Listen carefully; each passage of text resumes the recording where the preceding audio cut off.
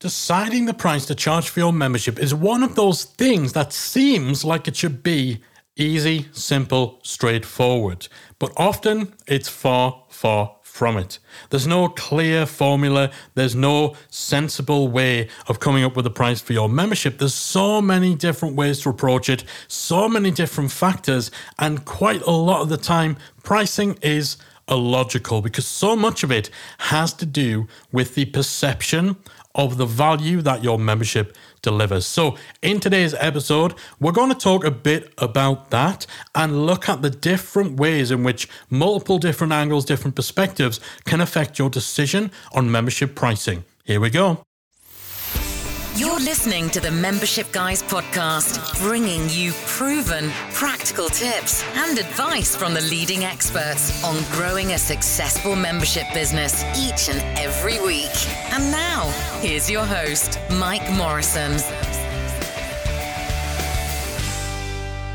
Welcome. This is episode 320 of the Membership Guys podcast. I'm your host, Mike Morrison. Thank you so much for joining me this week. If you're new to the show, make sure you hit the subscribe button in your podcast app to ensure that, just like Aerosmith wanted, you aren't going to miss a thing. You don't want to miss a thing? Ain't going to miss a thing. I really should learn the title of that song before I try and make that joke. But regardless, hit that subscribe button in order to ensure that you get your weekly dose of proven practical tips and advice on growing your membership business direct to your device. All right, today we're talking pricing.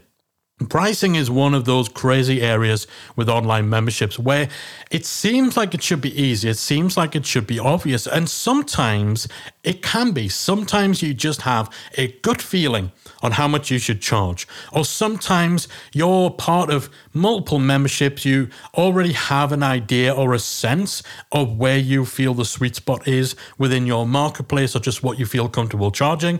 You pick a price out and you just go for it and you don't overthink it. However, if you're a little more stuck than that, if you're a little more undecided and you start trying to really nail down your price to try and figure out what is the optimal amount to charge for your membership, quite quickly that can become a very, very deep, winding, confusing rabbit hole. And the big part of the reason is membership pricing, or pricing in general, is not logical. So much of pricing comes down to trying to navigate a multitude of different influences to trying to preempt various subconscious psychological decision-making factors that people will make when joining your membership.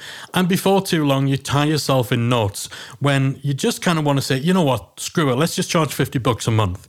So I kind of want to delve into that a little bit. We talked about how to figure out what to charge for your membership back in episode 218. So if you head to themembershipguys.com/218, numbers, not letters, membershipguys.com/218, then you'll get that blow-by-blow workthrough of how to figure out what to charge for your membership, as well as a bit of information about what standard pricing is within the membership space. But I really want to talk about this idea of value, perception of value, how it affects your decisions over pricing, how it will affect the way in which your potential members and customers will interpret your pricing, what sort of things they'll be thinking about, and how perception will change depending on whose point of view you're actually looking at. And a big part of the reason I want to share this, one, I just think it's kind of an interesting topic. Pricing is one of those things I kind of geek out about because, again, on the surface, it should be the easiest thing in the world. Just pick a blooming number. But once you dive into it, there's just so much at play. And the reason I want to talk about this and the reason I want to blow this rabbit hole open is almost to demonstrate why you shouldn't worry too much about getting it right, and why the idea of, optimizing for the absolute perfect price is kind of a fool's errand, because so much of it comes down to perceptions that you can't control, perceptions that will be different depending on whose perception it is. And all of that means that you're never going to get it absolutely bang on for absolutely every person. So the thing that kind of spurred me wanting to record this episode is the fact that at the time of recording, Callie and myself, we are 4 days away from receiving the keys to a brand new house that we have just bought. We're very excited about it. It's been a very stressful process, extremely stressful process. We were perhaps a little over optimistic about how easy this was going to be. It was one of those where, we were in a position to go right away. The sellers wanted a quick sale, no complications. This will all be done in 3 weeks, right? Yeah, 3 months later, after a lot of hassle, a lot of headaches, and a lot of other words I cannot say on the podcast, and we're finally there. But anyway, what it really kind of did for me is crystallize the absurdity of the notion of value. And I think if there's anything that really shows the pliability, the changeability, the mutability, there's a word, I like that word, mutability of value. If there's anything that really shows that, it's buying a house. So this might differ depending on what country you're in, but just looking at the UK, and it's a fairly simple way of looking at this. So on the selling side, you of course have the person selling the house. This person is going to, value that property based on how much they think they can get for it. What's the most we think we can get for it? The estate agent is going to base it largely, yes, they want to get a good price, but they're going to look at what else is on the market, right? On the buying side, the mortgage company are going to have a little more of a pragmatic, a more practical approach to it. They just want to cover their liability. And the buyer, the buyer is going to be all over the place. There's all sorts of different things that are going to go through their head in terms of how much they think something is worth. So let's kind of break it down a little bit. So let's start with the seller. So the seller will value the property and they'll want to charge an amount for the property based on how much they think they can ask for. How much is the maximum someone will pay for this house? It's almost even how much do they think they can get away with? How much do they think they can justify charging? It doesn't matter whether, they paid a fraction for it previously. It doesn't matter if they think, okay, a reasonable price might be 400,000, but we're going to push for 500. Like, that doesn't matter. They are looking at what is the absolute most that we can get. Now, of course, they'll need to factor in things like, whether or not they need to raise a certain amount of money to clear off their mortgage, to clear off any loans or debts on the property. They're going to be thinking about their next property. How much do they actually need to have in the bank in order to purchase their new home? Of course, there's going to be a personal and an emotional investment in the home that they've lived in, and that's going to influence what they feel is fair. But ultimately, they are going to be trying to get the absolute most money that they think someone would pay for it. So this is an example of pricing based on what will the market bear. So this term is actually an often used term when it comes to pricing. Pricing based on what you feel the market will bear. So you price it according to what you feel people will tolerate in terms of a price point, what you feel they'll be willing to spend up to. There's no real logic involved with that. You'll obviously be looking at, okay, well, what have people paid for similar properties in this area or in other areas? But ultimately, you're looking for anything that will kind of justify to you and, put you in a position to try to justify to a potential buyer, having that ceiling, having that price point as high as possible. So that seller is pricing based on what they think the market will bear. Whether that's fair or not, whether that's reasonable, whether it's realistic, that's what they're going for. They want the most money and they're trying to figure out what is the most someone would pay and what is the most we can advertise this property at before someone will just look at it and say, not a chance, not a chance. And it makes sense. They're the seller, right? They're the ones who ultimately end up with the money in their pocket. Now, their realtor or estate agent, what we call them here in the UK, they will be certainly looking at, how do we get the most that we can, but they're going to be focused a lot more on what else is on the market. So they'll be looking at, the factors that affect the marketability of this property. So what are other properties in the same area selling for? What's going on in the wider property market? What are the market conditions? Is the property prices increasing steadily? Are they stagnant? Are they dropping? That's all going to factor in to what they put the property on the market for. What other commercial elements are there? They'll have an understanding of, is there actually a lot of alternative options on the market, or is this an area in which not many other properties come up? That's going to factor in their pricing as well, because they'll know what the supply and the demand situation is within a particular market. So your realtor, your estate agent, they are looking much more at the market conditions. They're looking at the commercial side of things in terms of how do we package this? How do we present this? What is the competition doing, essentially? And again, this is a perspective that you can need to take when it comes to your membership pricing. What other competitors exist? What other alternatives are there? What are they charging? Are they new options that are opening up, new memberships opening up? Are there big players, established players? How do you fit? How do you compare?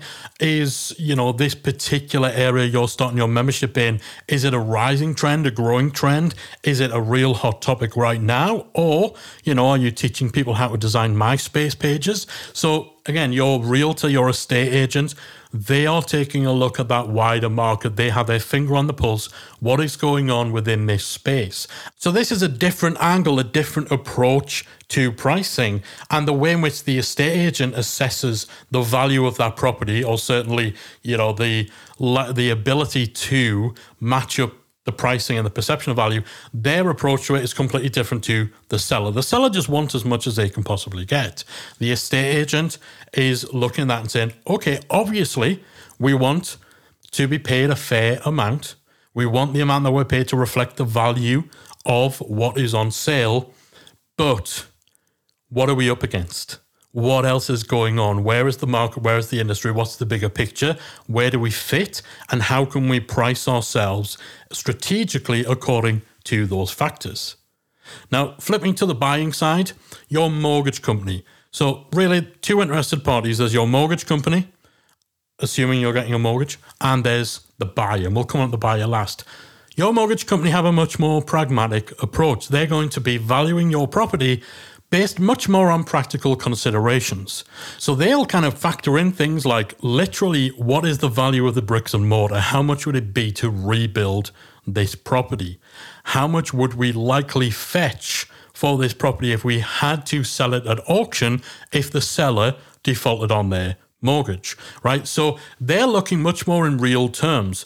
They're not as concerned with, whether the seller had lived there for 30 years and it's a wonderful area and the neighbors are friendly. They don't really care about that. They don't care about your neighbors. They also, then less concerned with market conditions. Of course, that's going to factor in, but they're definitely less concerned with the packaging, the presentation of it, and, strategically pricing and strategically valuing it.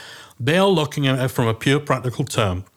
If the seller defaulted on their mortgage, their home loan, and we had to repossess this and try to get our loan back, what is the amount that we could realistically value this property at, that we could realistically expect to recover at an auction in the fastest possible time, without nonsense, without having to, wait 3 months for people to make their minds up?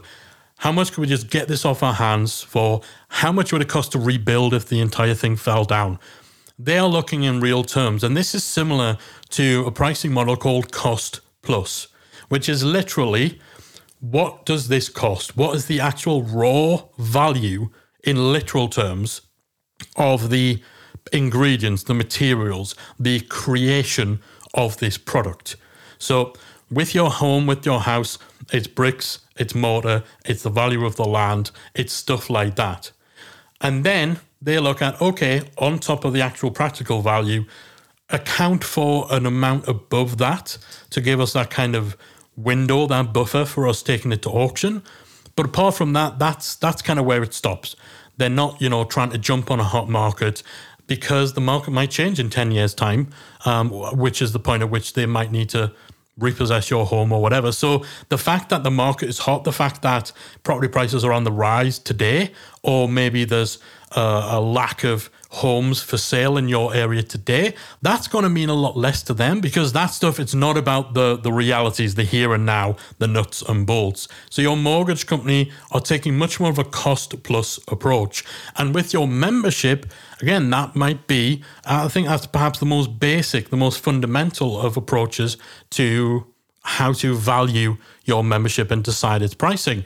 How much does it cost me to run? How much of a margin do I want to make on top of that? There's your price.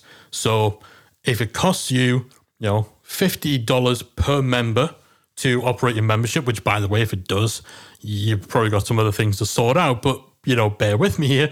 If it costs you $50 per member to facilitate the existence of your membership, so whether that's ad costs, so maybe it costs you $50 to recruit every single new member, you might decide, okay, we want to make 20% margin on top of that, and so you charge $60. So you look at the costs, you decide your margin, you put them together, and that's your pricing. And again, that's such a dramatically different manner in valuing your product, from looking at what will the market bear, from looking at your competitors and finding where you fit in the market, and certainly from the sort of approaches that you would have, again, in the house buying scenario, if you are the buyer. So a buyer of a property is generally going to base their value and the price they're willing to pay on a combination of two things. So the first of those things is budget. How much can they afford? Doesn't matter how much they love the house, doesn't matter how much they want it. This is going to be their constraint, affordability. Literally, how much money are they able to put on the table? And that will influence the perception of the value of your property is either. So this is less about perception of value. This is literally about limitations.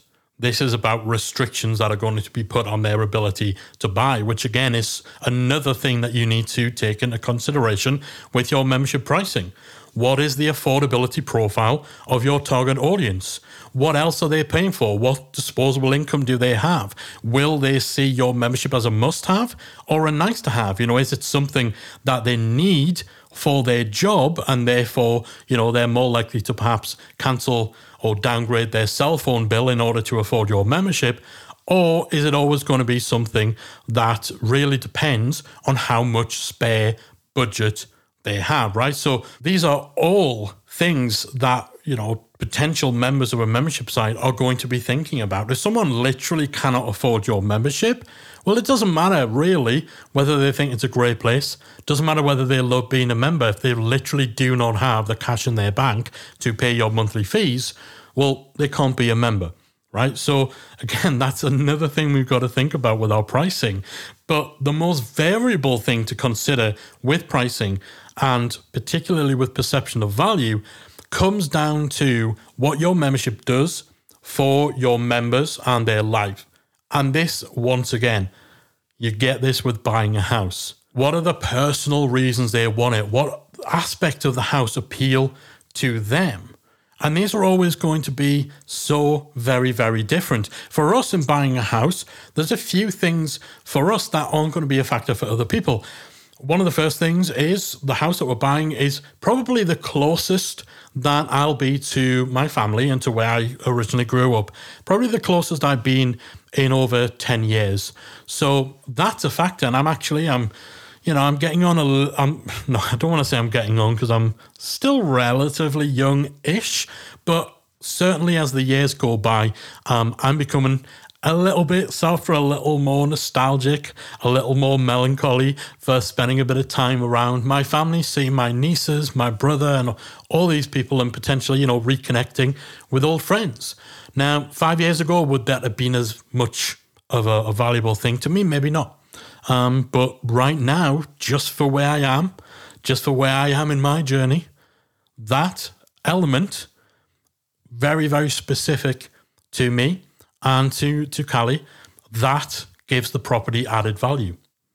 You can't decorate for that. You can't renovate a property for that. You can't take the right angle photograph to put on your realtor's website for that. You can't optimize for that, right? It's a personal thing.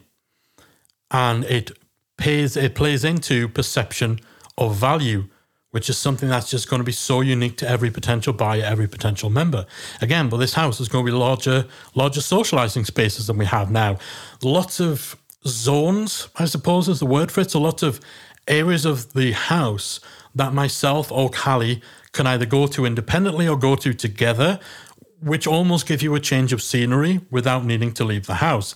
That's very important for us because we are a couple who run a business together. Sometimes you need a little bit of space. And even if you don't need space from each other, there's some things like Callie and I find when we're talking big picture stuff, we like to change the scenery. We don't, she doesn't come to my office and we plan out big picture. I don't go to hers to plan it out.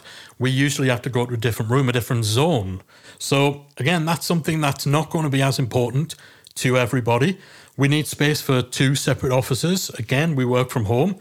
That's not going to be a factor for lots of people. Now, we don't have kids. So where other people might want bedrooms and, the fact that they're going to be used as bedrooms will have implications on whether rooms are suitable or not. For us, we need to think about, okay, will this room do as an office? How far will it be from the internet router? How far is it from the door? So if the doorbell goes in the middle of the day, how far do we have to run through the house to go and answer it? Again, very specific to our circumstance. This house, it's a very nice house. It has an outdoor building with a gym and a pool. Now, those things, they make a change of lifestyle possible. And that's a big, big thing. And it's something that wouldn't be possible with other options. So again, some people will go and see that and think, well, it's wasted space. I can't swim. I don't want to swim. Why would I want to maintain a pool? Whereas we see it and we see a potential lifestyle change that appeals to us in a big, big way. And that all feeds into value perception. Then there's things we don't care about. We don't care about schools. Other than the fact we don't want to be too close to them. We don't want the noise of being too close to schools. We don't want people parking outside our drive and blocking our drive because they're picking their kids up from school, which happens a lot here in the UK. But other than that, we don't have to think about catchment areas. We don't need to think about, will our little kids be able to get in the local schools? We don't have kids. We have no intentions of having kids. So something that is usually a huge factor for most house buyers is irrelevant to us. We also don't care about commute times because we don't commute. We don't really care too much about transport links because we don't generally take public transport. So again, a different couple could walk in that house and value completely the opposite things to us. And they could look and say, yeah, I wouldn't pay X amount for this because it's too far away from work, because it's not close to any schools, because the layout of the house doesn't fit how we want to use it. So the whole point of all this is to really kind of put you in your members' shoes and recognize that every buying decision is an individual one. Every buying decision is a personal one. What will your membership do for them? Where will it meet them at? So where are they right now? What's going on in their life? And where will your membership meet them at within their journey? How will it fit? What is it going to make possible for them? What's it going to change for them? Why is that something they'd be interested in? What other factors are at play? And when you start to realize the reality that every single person who visits your sales page, reads your marketing collateral, opens up a sales email and contemplates joining your membership, every single one of them will have an entire backstory, an entire collection of different factors, different thought processes going on around their decision to join your membership. Then the notion that you could come up with a price that each and every one of them would look at and say, yes, this accurately matches the way in which I perceive and value this membership. It's ludicrous, right? So that's really the crux of what this episode is about. It's not really to teach you anything, but almost to kind of demonstrate just how nuts it can get where you actually dive deeper into the whole notion of figuring out the right price, the perfect price, the optimal price for your membership site. There are so many different approaches that you could take to pricing up any sort of product like a membership. You can look at what you think the market will bear. So what's the most we think we can charge before we start turning people away? You can look at what are other people doing and, how does what's going on in the market reflect on what we can charge for this membership? You can look purely in practical terms, use a cost plus approach, or you could try, pricing based on the value that your membership will have to someone's life. But with all of these, there's so much going on. There's so much changing. There's so much that's individual, that's mega specific, that you're never going to be able to land on that one perfect price to absolutely nail it. So if you're struggling with pricing right now, if you found yourself wondering, am I charging too much? Am I charging too little? If you had someone email and say, I would love to join your membership, but I just don't feel it's worth what you're charging. Or if you've had someone email and say, you should be charging double for this membership. Or, most likely, you've received both of those emails in close proximity, because that's what happens. You're going to be mega expensive for one person and mega cheap for another. And you're going to be left thinking, I'm doing something wrong. I'm getting my pricing wrong. You'd second guess yourself. That affects your confidence, which affects your willingness to promote and grow your membership, and it just becomes a whole big thing. So I hope today's episode, while it's a little bit of a strange one, and if you're thinking, Mike, why in the world have I just sat and listened to you rant about your new house for the last 30 minutes? Well, I hope the point came across. I thought the house buying process, and particularly the whole thing around how much each different party involved values the property at, I just thought that was such a good mirror image of just pricing a product like a membership. I suppose any kind of product. So I do hope it's given a little food for thought. At the very least, it's been a little bit entertaining, or just an interesting insight to what happens when someone is fresh coming out of the stressful 3-month process of buying a new house. And hey, who knows, maybe this is just kind of the manic ravings of someone whose mind has been completely broken by, the property market. So I'm sure someone will come along and have a quiet word in my ear if that's the case. But I do hope that you found something of value in today's show. If you have, I will be back again next week with another installment of the Membership Guys podcast. Bye for now. If you enjoyed this week's episode of the Membership Guys podcast, we invite you to check out membershipacademy.com. The Membership Academy is the essential resource for anyone at any stage of starting, growing, and running a membership website. Whether you're still trying to figure out what your idea is going to be, or whether your website's already up and running and you're just looking for ways to grow it and attract new members, then the Membership Academy can help you to get to the next level. With our extensive course library, step-by-step membership roadmap, exclusive member-only discount perks and tools, as well as our supportive, active community that will help you along the way with feedback, encouragement and advice, the Membership Academy is the perfect place to be for anyone looking to start, manage and grow a successful membership business. Check it out at membershipacademy.com.